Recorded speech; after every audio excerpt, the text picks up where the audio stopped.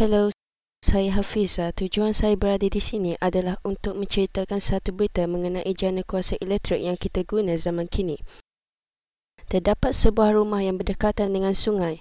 Rumah tersebut telah menggunakan sebuah roda jentera yang dapat berhubung dengan air dan seterusnya mengeluarkan kuasa iaitu elektrik.